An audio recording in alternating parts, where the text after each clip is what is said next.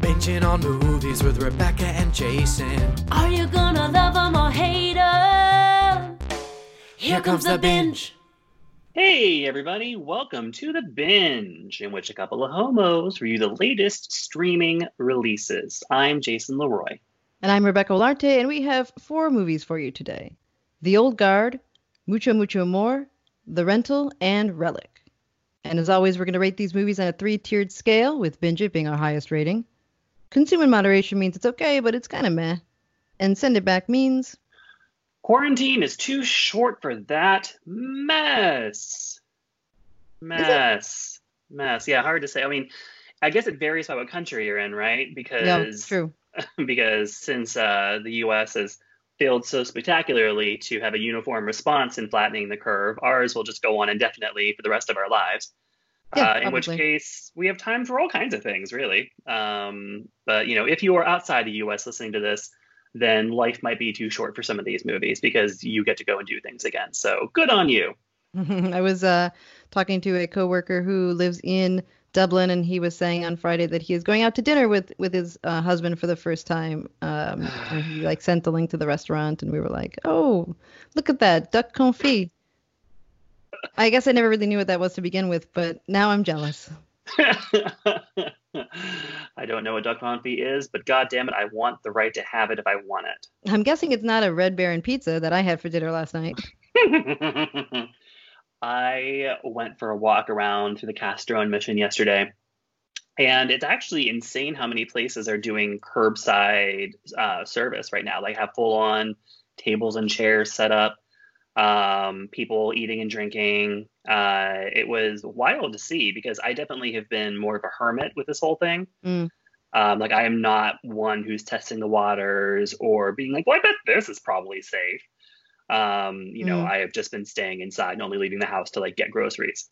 So to go outside and see how many people have kind of moved on to sort of sidewalk alfresco dining is kind of nuts, especially because all their masks are off because they're eating and drinking. That's the thing. It's the eating and drinking that's the problem. Yeah. Well, I don't know if it's a problem. I don't know. But that's the thing that scares me about it, right? It's like, okay, let's go to a place with people, which feels fine if everyone's wearing masks. But if the whole point of being there is to take your mask off, I don't know. Can you just have give me a little straw? I'll pop it through the bottom of my mask. I know. Oh, I guess we don't do straws now. See, that was... That's so funny. I said that to someone yesterday while I was walking around with my friend Ian, and I was like, why isn't there just a mask with a little straw hole yet, so that we can just kind of handle it that way? I feel like that's a great invention if it doesn't exist already. But yeah, it was an interesting but also a discouraging walk, because then we walked through Dolores Park, where people are by and large doing the whole they're in the little circles, the white circles that are for social distancing, but nobody had a mask on at all. Really? The park was jam-packed and nobody was wearing a mask. And it was so bizarre because on the periphery of the park, just people walking around the sidewalks, everybody had one on. But it felt like people, for some reason, think the park is just a free zone, because once you're there, then you're just okay, cool, we're in the park now, mask off. What the fuck are you doing? It was, yeah. I feel, I've been so demoralized by California's numbers because we were so good about this in the beginning. And I've been so confused. Why are we doing so badly now? I know it's mainly because LA reopened everything too quickly in June. But then I actually leave the house and walk around. I'm like, oh, that's why, because people are really not being very diligent about this. People are not being very disciplined. And San Francisco's so windy. I feel like you just, when you see those animations of what happens when you speak, and how far your breath goes and all the droplets within it, and just being out in the wind, I don't know. That all sounds very upsetting. Yeah. So not a cheerful beginning to the show, so we can move on past that. So just keep in mind that our ratings for the films and what life is too short for vary on your location. Right. So shall we then? Let's get into it. Let's start with movie number 1, which is The Old Guard. A covert team of immortal mercenaries are suddenly exposed and must now fight to keep their identity a secret, just as an unexpected new member is discovered. The Old Guard is a Netflix streaming movie. I think we're trying to keep some some service streams in there, as well as some VOD streams for folks who kind of have those, because it does add up when they're all VODs after a while. Which I guess was the same as going to the movies, but here we are. This is Charlize Theron, and it's directed by Gina Prince-Bythewood, who previously directed Love and Basketball, and then a personal favorite of the binge, Beyond the Lights. Beyond the Lights. Oof, with our girl Gugu Mbatha Rao. Such a great movie. And this is very much could be viewed as a surprising choice for Gina Prince-Bythewood to take on, given that her oeuvre so far has been sort of these just beautiful, intimate, character-driven pieces. And now, she is helming a giant, big-budget Netflix action film. And based on a comic book. Based on comic book series, which I'm told is very popular. And I guess that she, from what I gather, she had been working on developing a different sort of comic book adaptation movie that fell apart. But she directed the pilot episode of Cloak and Dagger, which is a Marvel TV series, to sort of like show her, bona fides for this kind of material. And then she got this opportunity to make this movie, which is pretty incredible. I feel like you can get her sort of personality coming through in some of this. She has been credited as being the first ever Black woman to direct a superhero movie. Although it's worth pointing out that the writer of the comic books, who also wrote the screenplay, disagrees with calling it Black. No, he disagrees with calling it a superhero movie. Because to him, he calls it a fairy tale. He says he feels like, we have this, this kind of weird pop culture vernacular shorthand to characterize any story in which the characters are not strictly human as superhero. And he's like, would we call Lord of the Rings superhero? No. But because, this is based on a comic book, people go to superhero. And, he's like, and I feel like that's unnecessarily reductive. So there he came in, just taking away her credit right off the bat. Sabotage him inside the production. Wait, so did he say that like in particularly in response to that, or in just, and also his view of the movie in terms of it being called superhero? Yeah, I was reading an interview with him on Vulture, and he was just talking about. He's like, I keep seeing people describe it as a superhero movie, and that's not what it is. It wasn't like I keep hearing her being called the first. Okay, good. He's like, let me tell you, she directed. This is not historic. This is not special. No. Okay. Yeah, no. So no, he's just pointing out that he doesn't think of it as a superhero. But regardless.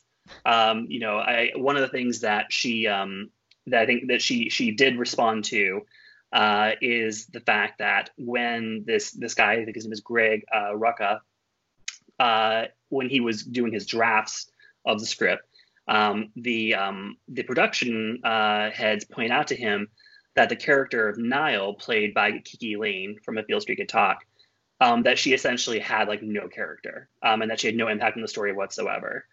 And so they went back and did what he called like the Niall draft. And then that's what really sparked Gina's interest, was that they had developed this Black female character to be much more substantial and impactful on the story than even in his comics. So he was able to sort of eat crow and be humble and be like, okay, I see what you're saying, and you're correct. I had not given this character enough of an arc previously.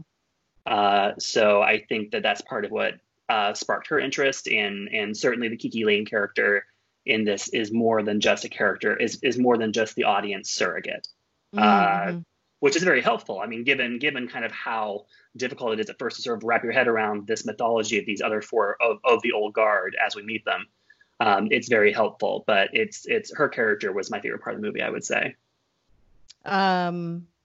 It's interesting that, I mean, I guess I don't know how like superhero is defined. I think a lot of this movie, kind of the crux of it is when the characters are shown the impact that they've had on the world and the good that they've done, and also like their whole motivation for, getting together, being together for these lifetimes has been to do the right thing and fight for good. So it seems like in that way that would be that they are superheroes, that they are heroes, and then they also have these kind of, otherworldly powers. So that seems super. But they are super and they are heroes. This much is true.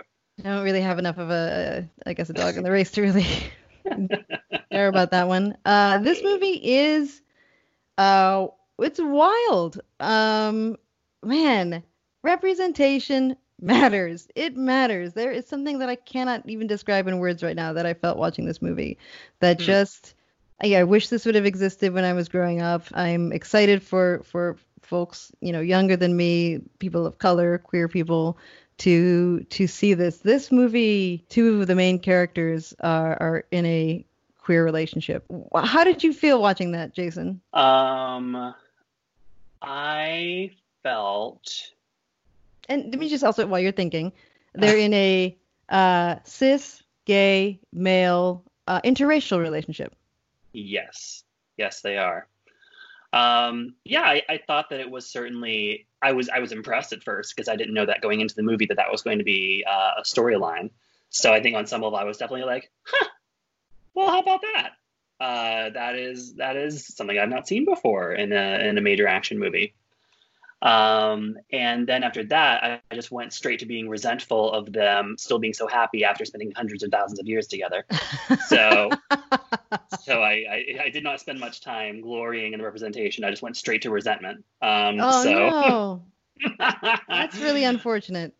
And, but it's unapologetic in the showing of their relationship. It is like, showing them sleep together. It's not over sexualizing them, but it does showing them kissing. It shows them doing it. And there's a scene where they kiss in front of this group of soldiers that are trying to restrain them, that are like kind of, being like teasing them in like a homophobic way, like, what is it, your boyfriend?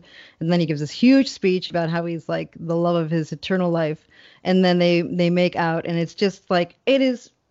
I think there was some cheering going on my couch. I have to admit something. I hated that speech so much.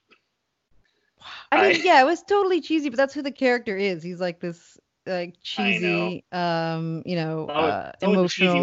The cheesy ones are the ones that survive somehow. Maybe it's because positivity really does keep you healthy. So that's, they're 1,000 years old. They've got great skin. Apparently still getting it up. Good for them. But yeah, that speech was, I was like, will someone please like pistol whip them so that this can end? So I found myself on the side of the soldiers in that scene. But I was like, why are they letting him keep talking? That was my reaction to that scene. If anyone's curious how much of a romantic I am. But all the same, and the fact that it's on Netflix, I think tempered the quote unquote achievement a little bit for me, because a Netflix movie is less than a theatrical movie. In terms of like, you can just roll up to Netflix, watch whatever the fuck. It's not like it's difficult to find queer content on Netflix or other streamers. But certainly this has had, according to Netflix's own count of their numbers, has had a historic watershed amount of people watching it. And that's pretty remarkable. I mean, it's something that the movie doesn't hide it. It's like pretty obvious from the beginning. It has a natural progression about, how you find out about this relationship.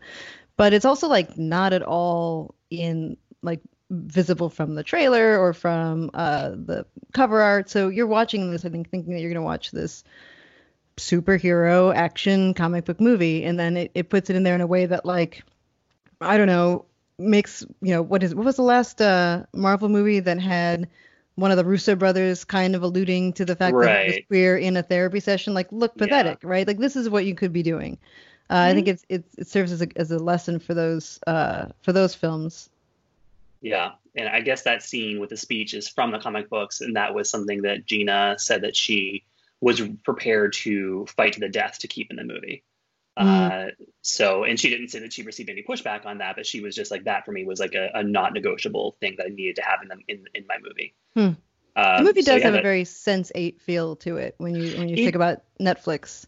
Yeah, it does. That's a good comparison because like watching it, I was like, this movie feels like has a very European Mm-hmm. kind of vibe to it, almost like a 90s European vibe. It felt very Luc Besson, Mm-hmm. and Wachowski. yeah, exactly. So, and not just European because there's gay stuff, but European, European in a somewhat more ineffable way. It is very But I American mean, in that yeah, it is very brutal. it is incredibly violent. Although there even the sort of the violence is so sort of balletic that it does start Mm. to feel kind of European or Eastern in a sense, in that way. I Speaking of, once again, oh, yes, go go ahead. ahead. Maybe you're about to say this. Are we going to talk about Charlize Theron, action hero, hero? Oof. I mean, what can't she do? Watching her, I think the New York Times actually just today ran a whole story about like why is it so satisfying to watch her throw a punch? So good. Started in the lead to like to watch Charlize Theron execute a fight sequence is like watching Gene Kelly dance. Like you're just Yeah. watching complete master of the form. And it just gives you such delight and shivers to watch her do it because she's just so goddamn good at it, and she really is doing the vast majority of these scenes. It's not a double being brought in to do all of it. And I think she even alternates her schedule to not have to do these kinds of movies back to back, just because it does take so much out of her physically because she's so Mm. committed to the training. So I believe it. If I didn't have two And more movies to watch in this list, I would have watched Atomic Blonde right after this one. I know, yeah, no, it's incredible. The The fight scene between her and Niall, played by Kiki Lane, in this airplane. mhm. Oh my God, the two of them, like, and it's such a different kind of fighting, like whatever the, the work that goes into choreographing this type of fighting, because we have Kiki Lane, who his character Niall is just moments out of the military, so it's like a very kind of, I don't know. Like short bursts, like they're also different people. She's very young, and it's like a very almost like wrestling, boxing type of fighting. And then you have like Charlize Theron with these like times of thousands of years of different fighting styles. I don't know. It was such a beautiful fight scene. It was, yeah. I think the fight scenes in general were overall my favorite part of the movie. At least any time that it was Charlize, any of Charlize's fight scenes in this were my favorite part of the movie, far and away. The rest of the movie around the fight scenes I thought was kind of just okay. Like I felt like, yeah, I thought that it was just okay. I thought that a lot of the dialogue was kind of stunted. I thought the characterizations were kind of weak. Um, so I think most of my fault would go to the screenplay. I feel like there was just maybe it just didn't feel all the way developed. It felt kind of surface in a way. Um, but beyond that, I thought that certainly the actors are the best with what they were given. It was directed with great style. The music choices are another place where you got to feel Gina Prince-Bythewood's personality coming through. There's a lot more sort of like contemporary R&B on the soundtrack than you would normally have. Oh, there's a great Frank Ocean scene. Frank Ocean. So yeah, the music choices felt also very pointed and very sort of just inclusive. So those aspects of her personality coming through it were incredible, and definitely just serve as a reminder how important it is to be inclusive behind the camera as well as in front of it.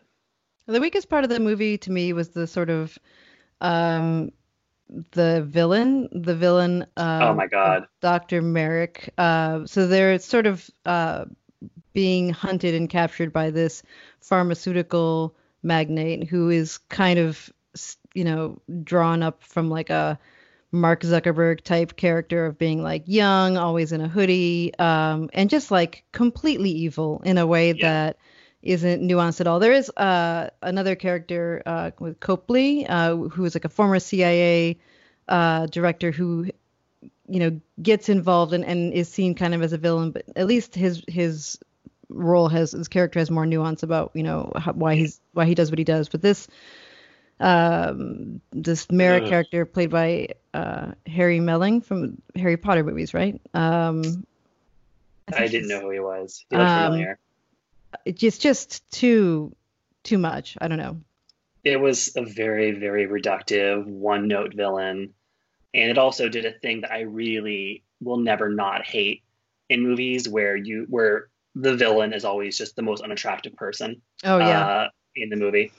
by Uh, leaps and bounds. leaps and bounds. And yeah, he was just meant to be a sort of like insufferable tech twat who just wants what he wants and he wants it now. Right, And right. so I felt like the yeah, I think that being the framework of the story in terms of introducing conflict was not worthy of the characters. Like these Hmm. characters are so they're so vast and they're so wise, and they have seen and experienced so much, and there's so many interesting kind of ideas rattling around about the impact that it's had on them. Like just like the toll Hmm. it's taken on them to have been alive for so long, the things they've had to give up in terms of their own families, the experiences that they've had, when they have to take a life, what motivates them to find these sort of international incidents to intervene during, to fight for the cause of good throughout history. Like it's so massive and fascinating, and then to have this just like one note piece of shit Bond villain, who's just like immortal life, interesting, bring them to me. Exactly. Like, Also, I think that's the yeah. exact quote from the movie. Um, yeah, even his like head bodyguards were far more Ugh, attractive than he was. they, But yeah, yeah, there were some snacks in that security detail. we watched this with my partner, and she was just like, "Why is it in these movies, it's a whole pharmaceutical lab, and there's one scientist and 5,000 militia guarding it. There was one scientist in this whole movie. This woman assistant to his. Yeah. Insane. But yeah, it feels cheap to have these really rich important characters. And if it was like, okay, we sacrifice on the like boss story of the movie in order to tell the rest of it, and then there's more movie coming up with some follow-ups with some better conflicts, fine. But in it was in contrast Yeah. a different movie. Yeah. Yeah. So that definitely kind of undermined it a bit. And I know that it's certainly very plainly is setting up a sequel. Hmm. Uh, but because there is also, this is one of those, there's a extra credit sequence that very, very firmly establishes that they, want a sequel out of this. Hmm. But I was reading an update on that today that like it's not going to be one of those things like Netflix is going to be like, surprise, we already shot it. Like it has not been shot, and it will probably be a while before they are able to shoot it, for a variety of reasons, involving both COVID and then also just Charlize's schedule. She's But gonna have to do Tully too first to yeah, reset her body. yeah, she already shot Atomic Blonde 2 and then Tully 2 and then back to this. So she's got a few returns and then back to Megan Kelly and then back to this. Megan Kelly. I forgot about that. She Yeah, really is something else, man. Charlize Theron is something else. she is a one of a kind A-lister that just takes interesting projects and makes interesting choices with her performances and is never not entrancing when she's on Hmm. screen. There is this part of the movie when they're showing like one of her backstories where she is fighting in this sort of like Asian conflict in what seems like maybe, I don't know, this 1600s is like a guess. Um, and it was just like, okay, well, this is the Mulan we got. Sometimes you don't get the Milan you want, you get the Milan you need. And that's So, that's the one we got. oh my There is God. some like hilarious photoshopping of them in historical photos that like The if Civil I War didn't cracked me up every time. love this movie so much, it would have like maybe found upsetting, but I found it endearing. Oh my God. Yeah, that was hysterical. So yeah, I guess I would say overall for this one, um, there are some aspects of it that I really enjoyed so much, but there are other aspects of it that were just super half-baked. So for me, overall, it's a consume. Oh, Jason, this is a binge. This is an absolute binge. I think that, like, we talk so much about representation, and there are some weak elements in the movie, but they're not. I don't know. To me, they don't break. What the story is saying. I feel like the story has such good intent. The acting is amazing. The fight scenes. This is a binge it. This is almost like I don't know. Are we giving binge it pluses? Is that a thing? Go right ahead. I haven't been so like just cheering a movie from the couch as much as I have this one in a long time. It's streaming on Netflix, and it's rated R for graphic violence and language. That is to say, it is pretty violent. It is savagely violent. Pretty gnarly. Even though, the wounds heal when they happen, they are gnarly. They are very gnarly. So just a little heads up on that one.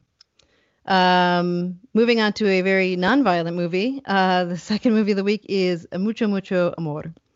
Once the world's most famous astrologer, Walter Mercado seeks to resurrect a forgotten legacy. Raised in the sugarcane fields of Puerto Rico, Walter grew up to become a gender nonconforming, cape-wearing psychic whose televised horoscopes reached 120 million Latinx viewers a day for 30 years before he mysteriously disappeared. You can go. I'm recovering from that long intro. Okay. So I guess we can start with talking about if we were familiar with Walter Mercado before watching this, and if so, how familiar? I was not at all.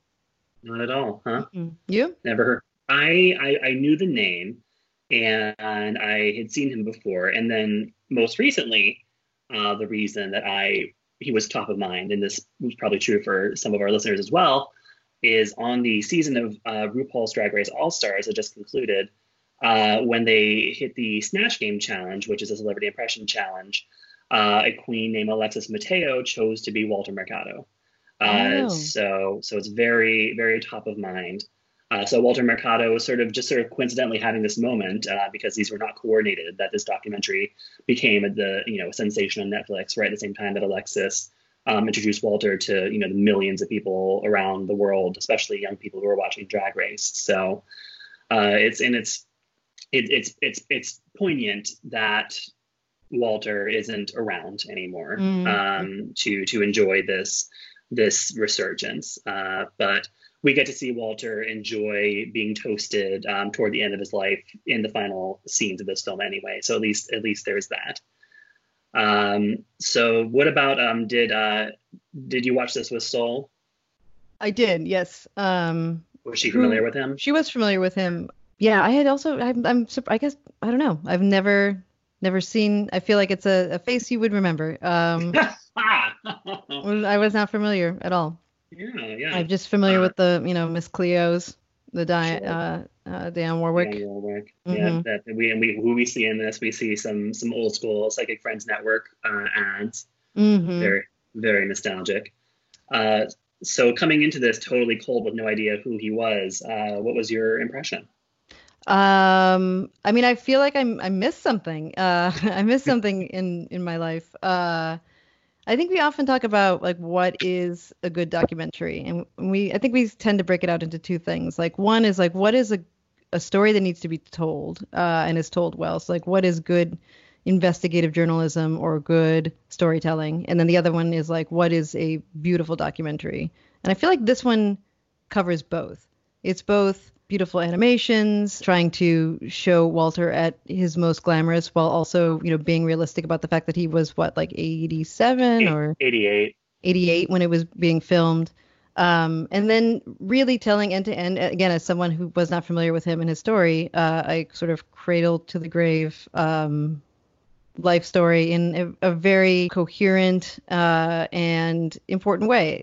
He goes through conflicts in his life around having bad management and rising to the top and then falling, and it's done in a very linear and yet compelling way. It felt kind of like the first act was just straightforward exposition of Walter's childhood and the story of how he, came to be an actor in Puerto Rico, and then this sort of just happenstance that led to him going on camera and talking about astrology, and just this incredible way that it caught fire, and then became this cultural phenomenon.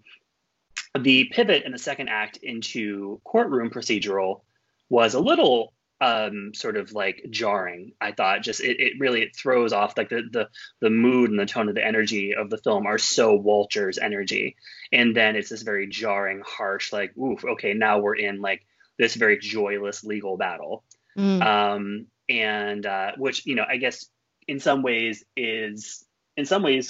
helps you feel what Walter probably felt, because it did pull him out of this sort of beautiful bubble of just warmth and positivity, and then he really had to go through it to try to fight for the right to use his own name, which is insane.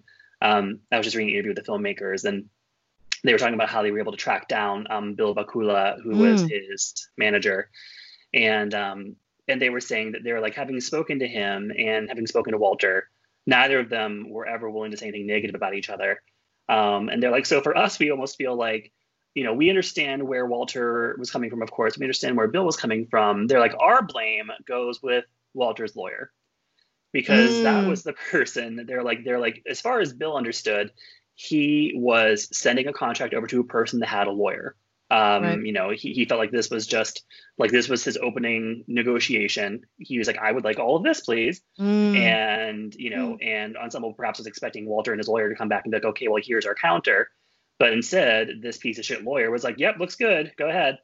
I mean, that makes sense. I think that's a really good point. I think watching it, just the way Bill describes like what he wants, and then knowing what they both agree what the contract said and how one-sided it was, it's hard to imagine that like Bill had any good intent, and that even without them blaming each other, it seemed like, well, yeah, but who would do that? Like, that is clearly like a predatory contract. But understanding that these things are in negotiation and that you're supposed to push back, that does change. It does change things. That is a really good point. Yeah, and they were like, and that lawyer we were not able to find. So that person is not in the film to explain what the hell was going on and how hungover they were that day or whatever, that they weren't able to actually properly see what was plainly written. That this was one of the most nightmarish contracts you could ever let your client sign, and yet that's what happened. But it really is ultimately, the movie is so inspiring, if only because it just gives us so much undiluted Walter. And, and he did refuse. He refused to let bitterness seep into him. I feel like it'd be so difficult to go through what he went through and to not become bitter and angry. And he didn't. He just didn't. He still chose to see the best in people and to give everyone love and light. And that's incredible. I did appreciate, as irritated as I get whenever I see anybody branded an influencer show up in one of these movies. I did appreciate the influencer at the end who was like, can you imagine Walter today? Like, if it was like a non-binary, asexual astrologist, Puerto Rican astrologist on Instagram. Right. That would be like the entire world would stop and cater to that. Like, that would just be the biggest thing ever. I mean, it's Julio Torres. Was it? Yeah, I guess, yeah. He's not Puerto Rican, though, but. Right, yeah. Julio Torres is the closest that we have, I guess. But yeah, and then, the contextualization the documentary offers about just how remarkable it was that Walter was culturally permitted to succeed the way he did, despite, coming up at in a time and place of rampant homophobia, sexism, all the things that Walter would be subjected to with his performance of gender, and yet he was his purity and generosity of spirit just disarmed people, and it's probably worth contemplating how things might have been different had he actually ever identified as gay, or had he actually like admitted to having lovers or anything like that, which it seems like he never did. So it's possible that he was, to use that influencer's term, asexual. And that to him it was just not anything he ever really sought out in life. It seemed like it was a purposeful thing, that there was a way of if he didn't say it out loud. They said there was like there's a saying, I don't remember what it is now, but it's like if you don't say it, then no one can talk about it or something like that. Right. And that he tried to keep himself out of that tabloid scene. And that to me was probably one of the things about the movie that I found slightly disappointing, was that it felt like the filmmakers were really content to just not press him on those things. And of course I can understand if you're working with somebody who is almost 90 years old and you are creating what you realize will be a giant piece of their legacy. And I get that you don't want to make them like roll around in the dirt or whatever. But those things shouldn't be viewed as rolling around in the dirt. But it felt like he made it clear to them that he was going to preserve these pieces of his mystery as a persona. And they were like, fine, good, great. And did not press him on it. And that to me, I guess it felt like I walked away from the documentary not necessarily feeling like I understood much more beneath the surface about him. Like so much of it is like he's always on, he's always like, every time they're talking to him, he is giving you full Walter Mercado. He's never like, oh, okay, anyway, so this asshole, like he is so he is just always in character, to the point where you're just like, okay, that is, I give up. That is who you are. Like, you are not putting on an act.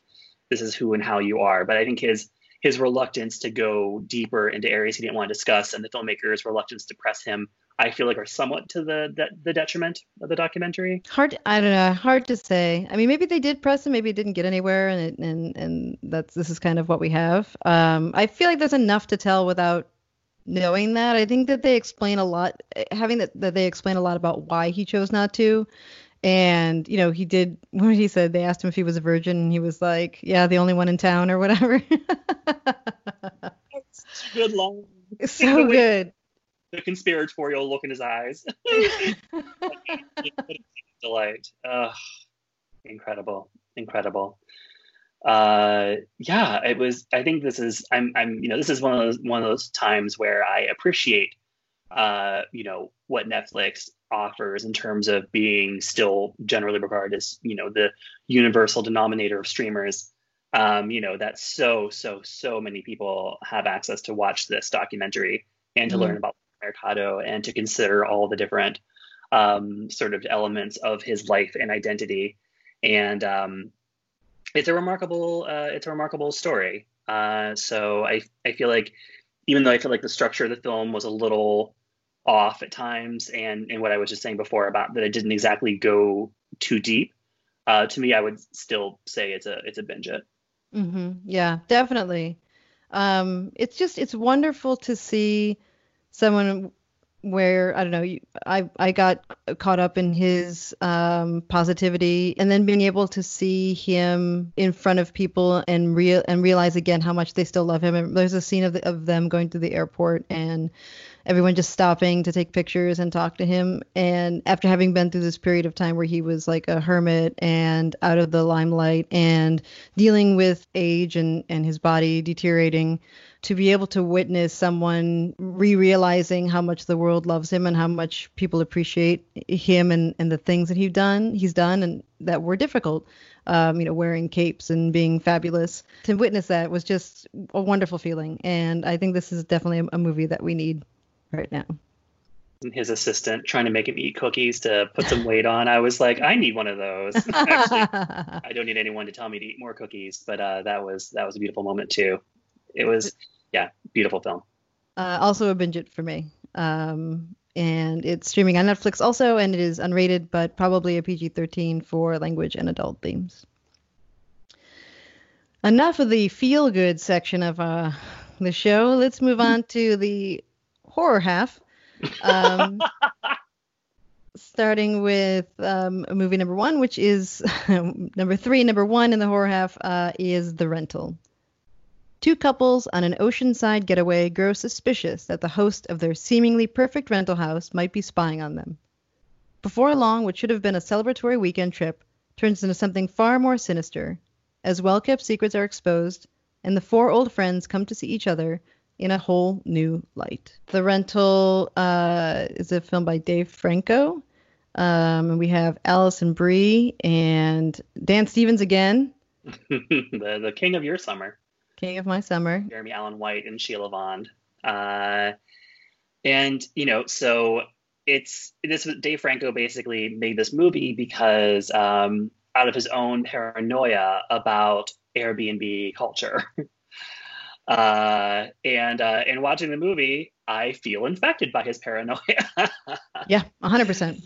Yeah, I feel like it makes me very scared about Airbnb in general, and yeah, I will be checking for cameras the next time I rent one. So it is so it feels it's very savvy of him to have sort of seized on this thing that's become just part of the cultural paradigm. And hasn't yet been made the subject of this kind of, concept of a horror film. The execution, I don't know if it's perfect. There's almost two different movies going on in this, and that could be intentional because, the sort of abruptness by which the first movie ends, and just in time for this very chilling kind of epilogue, is sort of like, that could be, on purpose. Horror movies have certainly played with that in the past where, you're following a story and you're thinking that's the story. And then that story kind of abruptly ends and then it's another story. But this one, it really is kind of right to the end. So it was a little uneven to me, especially because the story that he's developing with these four characters is very richly written character-wise. This is not something like Psycho or Scream, where you have a character who you like barely are getting to know, and then they're thrown into this situation. Each of the these characters and their dynamics. The two guys are brothers, and Jeremy White's girlfriend Sheila Vaughn is Dan Stevens' business partner, and so they're all very connected to each other, and there are layers of sort of complexity and ambiguity to their connections. We get that Jeremy's character has an inferiority complex compared to Dan Stevens' character, who is more successful, who's more of a go-getter. And we are also made aware from the first time we see them together that there could be some sort of sexual romantic tension between Dan Stevens and his brother's girlfriend / his business partner, even though Dan is married to Allison Brie's character, who is Dave Franco's real life wife. Right. So, and the way that these different dynamics play out are really well done and incredibly well acted by all four of them. And there's also a sort of an added layer to this in the element of sort of racism and discrimination. Because Sheila Vaughn, as the brother's girlfriend, her character, like Sheila, is of Middle Eastern descent and has a name that she describes as Middle Eastern, and had applied to get this Airbnb rental and was turned down. And then whenever, this guy with this white name, Anglo-Saxon name, reserves it, and he gets it right away. And then there's this character introduced, played by Tubby Huss, who's sort of like the caretaker of this beautiful beachside home. He and Sheila Vaughn's character start to clash right away. How did you feel about that storyline? I am disappointed that it didn't carry further into the movie. I mean, I guess it was just kind of, let's throw some additional layers in here to make it difficult to figure out what exactly is going to be. There were so many of these different like little moments of conflict between the characters that you're kind of wondering which one is the one that's going to take you to the end or going to be like more central to the film. It felt like I think it was well played in that she had a very strong, fully within her right reaction to what happened, and the way that the housekeeper is responding and treating her, and then the way it's kind of like dismissed by the group as like, well, we just want to have fun and like just let it go and don't push it too far. Like all that felt like, very realistic and adding to the pressure and discomfort of the place. But yeah, it seems like there were just like kind of like a lot of red herrings. So the fact that it kind of didn't go very far was kind of disappointing. I would agree. I think that's part of what is one of the things that doesn't totally work about this movie is that this movie that it starts off as is an interesting movie. Mm-hmm. Like it's not like there are a lot of horror films that, where the characters that we know are basically cannon fodder, are not given the degree of dimensionality and complexity that the screenplay that Dave Franco co-wrote with Joe Swanberg, who is sort of one of the greats of the mumblecore movement. They don't get that much dimensionality. So, and I guess that, in some ways, again, that could be the point that like, no matter how complex things are going in your life, it couldn't just be wham bam if you're a wrong time, wrong place. Right. But given that it does last until really sort of like right before this epilogue, it does feel kind of shrug. This kind of like, okay, so that was all just that was it. Okay, it feels like what I'm watching is pointless in that regard, and then ultimately it is in this final epilogue becomes just this kind of more. Did you watch the credits?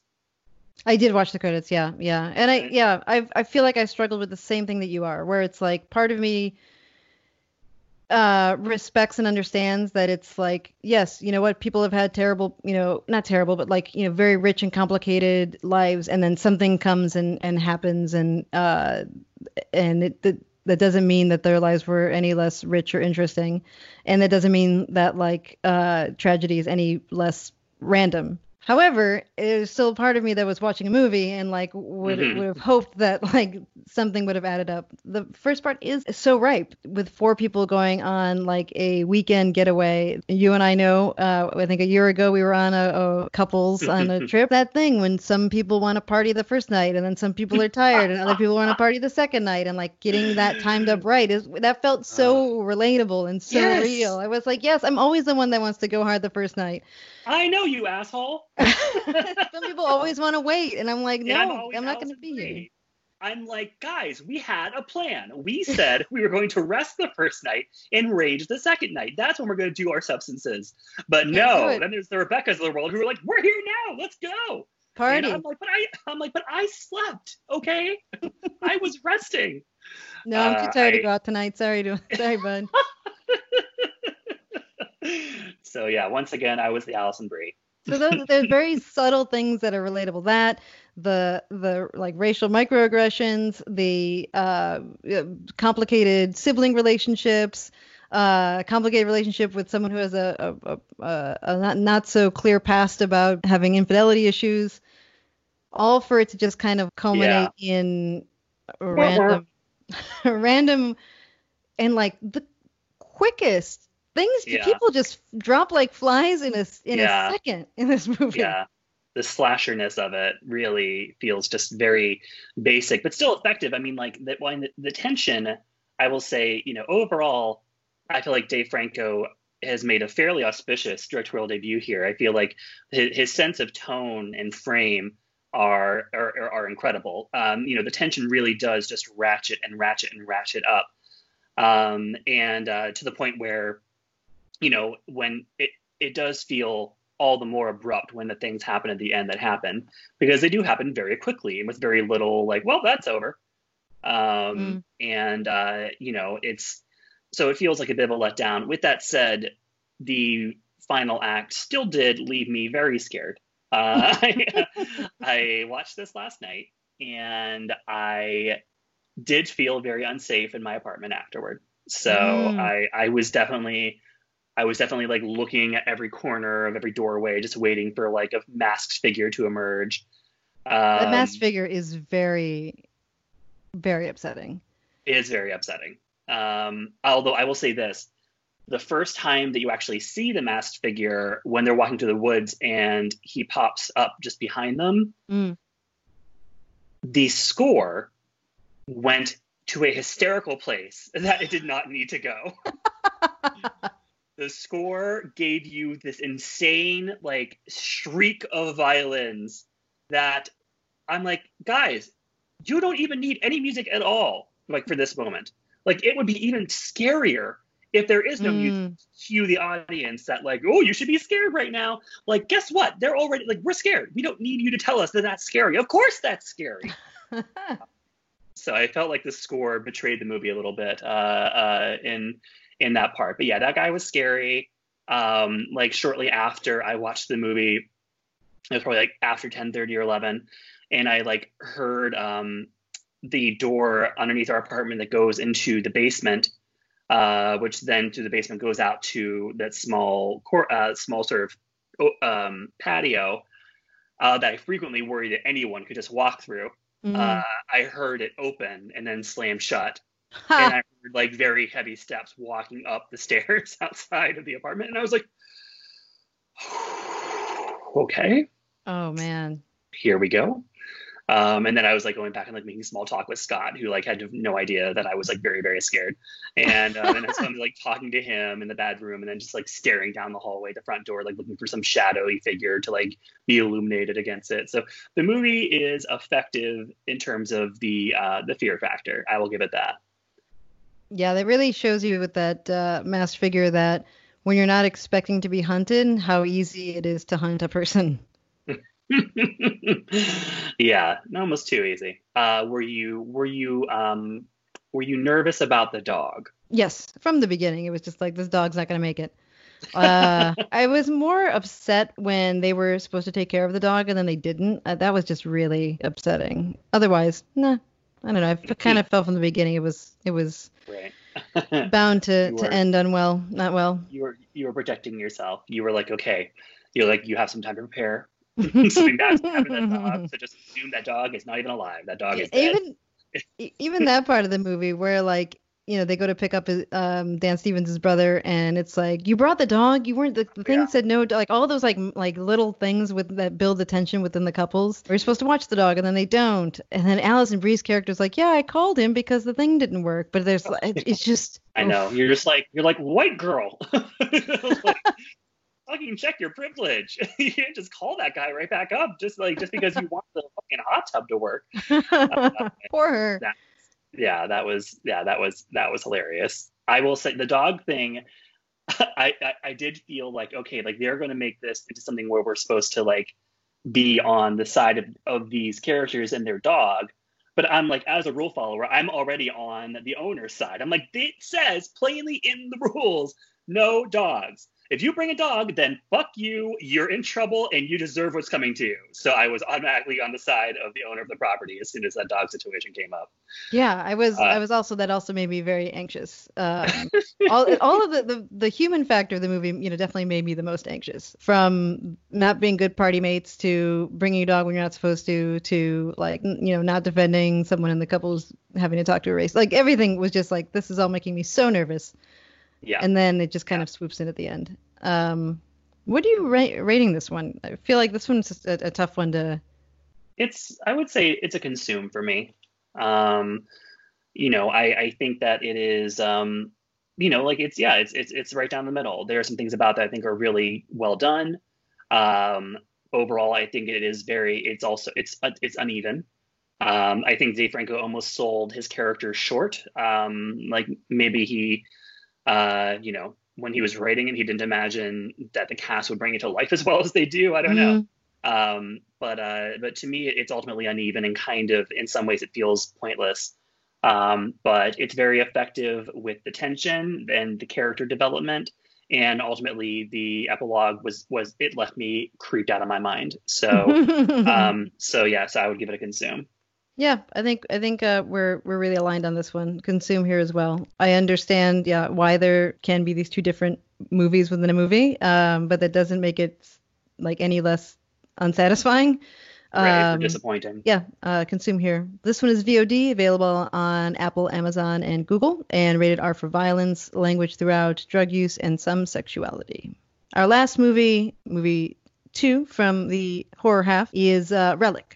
A daughter, mother, and grandmother are haunted by a manifestation of dementia that consumes their family's home. Let's just cut right to this chase. This movie is about black mold and nothing else. That's it. Were you frantically scrubbing your shower between when you finished it and when we started taping the show? The things that can affect you with black mold, the way black mold can affect you is just it's terrifying. And this movie will really remind you how terrifying it is. If you take Rebecca's extremely literal interpretation of what you see in this movie as the truth of the movie, then yes. Tell me what I mean. It is presented in a very literal way in that the first scene is the grandmother flooding the house, water everywhere, and then just the fact that they don't address the mold issue off the bat. They come to the house. The grandmother's been missing. Their daughter and granddaughter come to try to find her, see this black mold patches everywhere, and don't immediately say like, okay, once we find her, we're moving out of this house because it's toxic. I don't understand how they don't address it.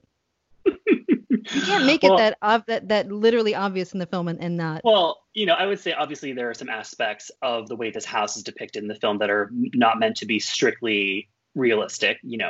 I don't believe it. It is, it sort of is increasingly a symbol of the grandmother, who's played by Robin Nevin, who is, I guess, like the grand dame of Australian theater. Mm. Robin Nevin's character, the grandmother, she is, she is unraveling, and this is a movie that never actually says the word dementia. Like, the word is never said, but you are very aware watching it that is what it's about.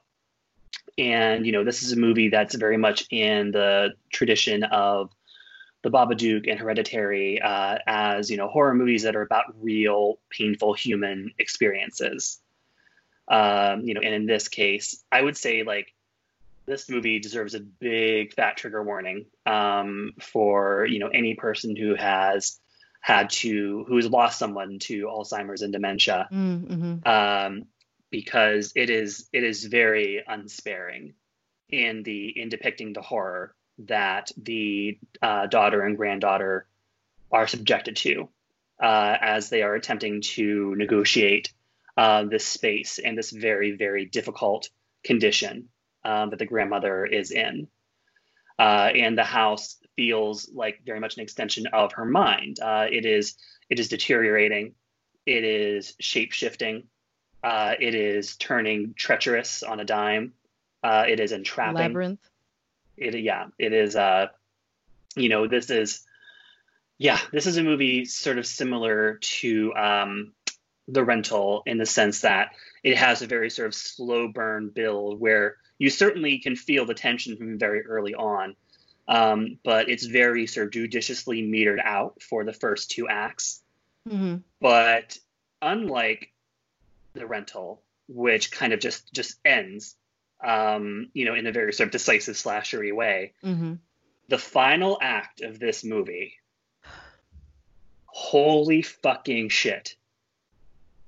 It is one of the most sort of just electrifying, harrowing sequences of events that I've seen in a very long time. And the place where it ends is so unforeseen.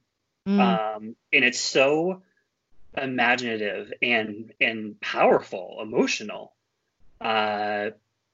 It's remarkable. This is a directorial debut, similar to Dave Franco. This is Natalie Erika James is the director of this film. It's her first film, and it is. I can't imagine this as a first film. It's so assured, it's so bold. And the performances from Emily Mortimer of Avian Bone Syndrome fame. Seems like she's been cured of that. Seems like she's a little better, yeah. The way she gets knocked around in this movie, if she still does brittle bones, they wouldn't be holding up well. Bella Heathcote plays her daughter, and also an incredible performance, very sympathetic. Because bringing that sort of grandmother sort of tenderness, and then feeling all the more horrified. Betrayed by witnessing her grandmother's deterioration, and to look at her like a stranger and to attack her. This is not an easy movie to watch, by any stretch. And Rebecca, you were certainly you were texting me as you were in that final stretch. That final stretch is brutal, and it is disgusting. It is really graphic and a little scarred by how gnarly it gets. I think it is a obviously very powerful analogy to dementia. The grotesqueness with which it's portrayed in the last 20 minutes, 10 minutes even. I don't know. It was a bit much. I wonder if it did a disservice to the analogy a bit, or if it detracted from it in being so grotesque. I did find myself questioning toward the end if it was in good taste to specifically when we get to that point, where we have this sort of, so the director is half Japanese and grew up in Japan and was very influenced by Japanese horror, by J-horror. And that certainly comes through in some of the ways that in the ways that the grandmother is depicted. And it's been particularly in this final stretch with her movements, feels very much like The Ring. So that did kind of caution me. But I think that what redeems it for me is when we have that final scene and we realize what this attack that she's been committing on her own body symbolized. That her body is now, as much like her home is attacking her, her physical form is attacking her, and she wants to be free of it. And so when that kind of came full circle in this shockingly tender and very sad final scene, then suddenly I was like, okay, so I feel like that gave it purpose and meaning beyond just like, oh, this is like gnarly depictions of like rotting skin and all these things. Right. That to me is what made it great instead of like exploitative. If I wasn't watching it for this, I don't know if I would have made it to the end. I may have turned it off. You have to get to that point to know that there's a reason for it. And if you kind of just make up your mind when it starts to get pretty gnarly, it could seem like it does a disservice. And like you said, it's in bad taste in the way that it's trying to portray this very real human condition and the effects that it has on the people around you and on yourself. So yeah, no, I could see where you're coming from. Right. Well, and I think that, there's more to this whole last act of the movie than what you're alluding to in terms of the sort of more difficult things to watch. I mean, there's an absolutely incredible sequence in which we're watching the granddaughter negotiate this part of the house as it seems to be responding to her movements in real time. And it is breathtaking. Like literally, like in the sense it's breathtaking in the sense it's amazing, and breathtaking in the sense you feel like you can't breathe while you're watching it. Absolutely. So it's incredibly bravura horror filmmaking. And yeah, there's certainly, elements that are difficult to watch. And yeah, you just kind of have, this is one of those things where you just have to trust the filmmaker that these choices are intentional and she's not being a sadist. She is, these are all pieces of the entire puzzle, and that you kind of have to see it to the end to understand where it all clicks into place. And then of course, with the understanding that this movie is not meant to be strictly a literalistic story, that it does operate in this more heightened magical realism zone, where our surroundings are connected to our mind and things are reacting and changing and moving and deteriorating. And when you're pulled into it, it starts to affect you as well. So it's a massive downer as a horror film. Oh, absolutely. And even right down to like the actual sort of last shot, that we see. But, I think that I think you just know whether or not you can handle this. Like, having heard this review, if you have sensitivities around the subject matter, then you know that you just shouldn't watch this. 100%. But I was reading something today that somebody was like, it was actually very cathartic to watch, because it could also, sort of by taking, that's what horror and sci-fi and all these genres kind of are about, right? It's like taking these elements of the human experience and creating this sort of this fantasy depiction of it that allows us to approach it from a safe distance and to sort of get closer to it than we would want to in our day-to-day life. So all in all, I just thought it was beautiful and incredible, and it's my pick of the month or pick of the week. So it's for me, yeah. Right, it can be more different from The Rental, where the horror is so disconnected from the characters and what they're going through. And here it is what the characters are going through that is the horror of it. Hard for me to pick this one as the pick of the week, or whatever, the pick of the half month. Is that what you're calling it? Yeah, we can just say week. I know the old guard is your pick of the week, and I respect that. Cool. Okay, great, wonderful. I mean, both pretty equally graphic. Yeah, this is a heartbreaking movie. It does portray the helplessness and confusion and the gaslighting that nature does to us and we do to each other as a result. It's tragic. I can understand your pick of the week, but I guess I'm gonna have to go with tough one. I have to go with The Consume. Fair enough. They just don't address that black mold. Oh my god, I think that was I watched this with Beth Dean, where we were just on speakerphone with each other watching it simultaneously. And I think she said something similar along the lines of just like, why are they not addressing these wet stains on the walls? I think it's a practical concern to have. Do all the movies this week, except for maybe Mucho Mucho Amor, all pass the Bechdel test by a lot. Yeah, I think Especially the old guard. I don't know if the rental does. The rental. I don't know if the women ever really talk about anything other than the guys. Yeah, you're right. The rental doesn't. Relic definitely. Guard and Relic are definitely. Yeah, I mean, Relic has like no men. There's just no men in the movie. Right. But yeah, we should also probably. I was thinking that we should. Did you watch the? Since we're talking about Emily Realbones Mortimer, did you watch the 30 Rock reunion episode? I did. Yes, I did. That was a delight. That really was a delight. Oh yeah, we were texting about it. That's right. So I apologize for what I tweeted about Moana. And I think once again we agree, Jenna Maroney, best character on television ever. And the sort of the joyless symphony of reviews all being like, yeah, it's an ad, or just like, so what? Yeah, it's an ad. So what? It was an ad. Who gives a fuck? Like, was it funny? Yes. Like, did it resurrect the humor of 30 Rock? Was it true to the characters? Did it give us new laughs? Did it respond to the moment? Yes. 100%. Big fan.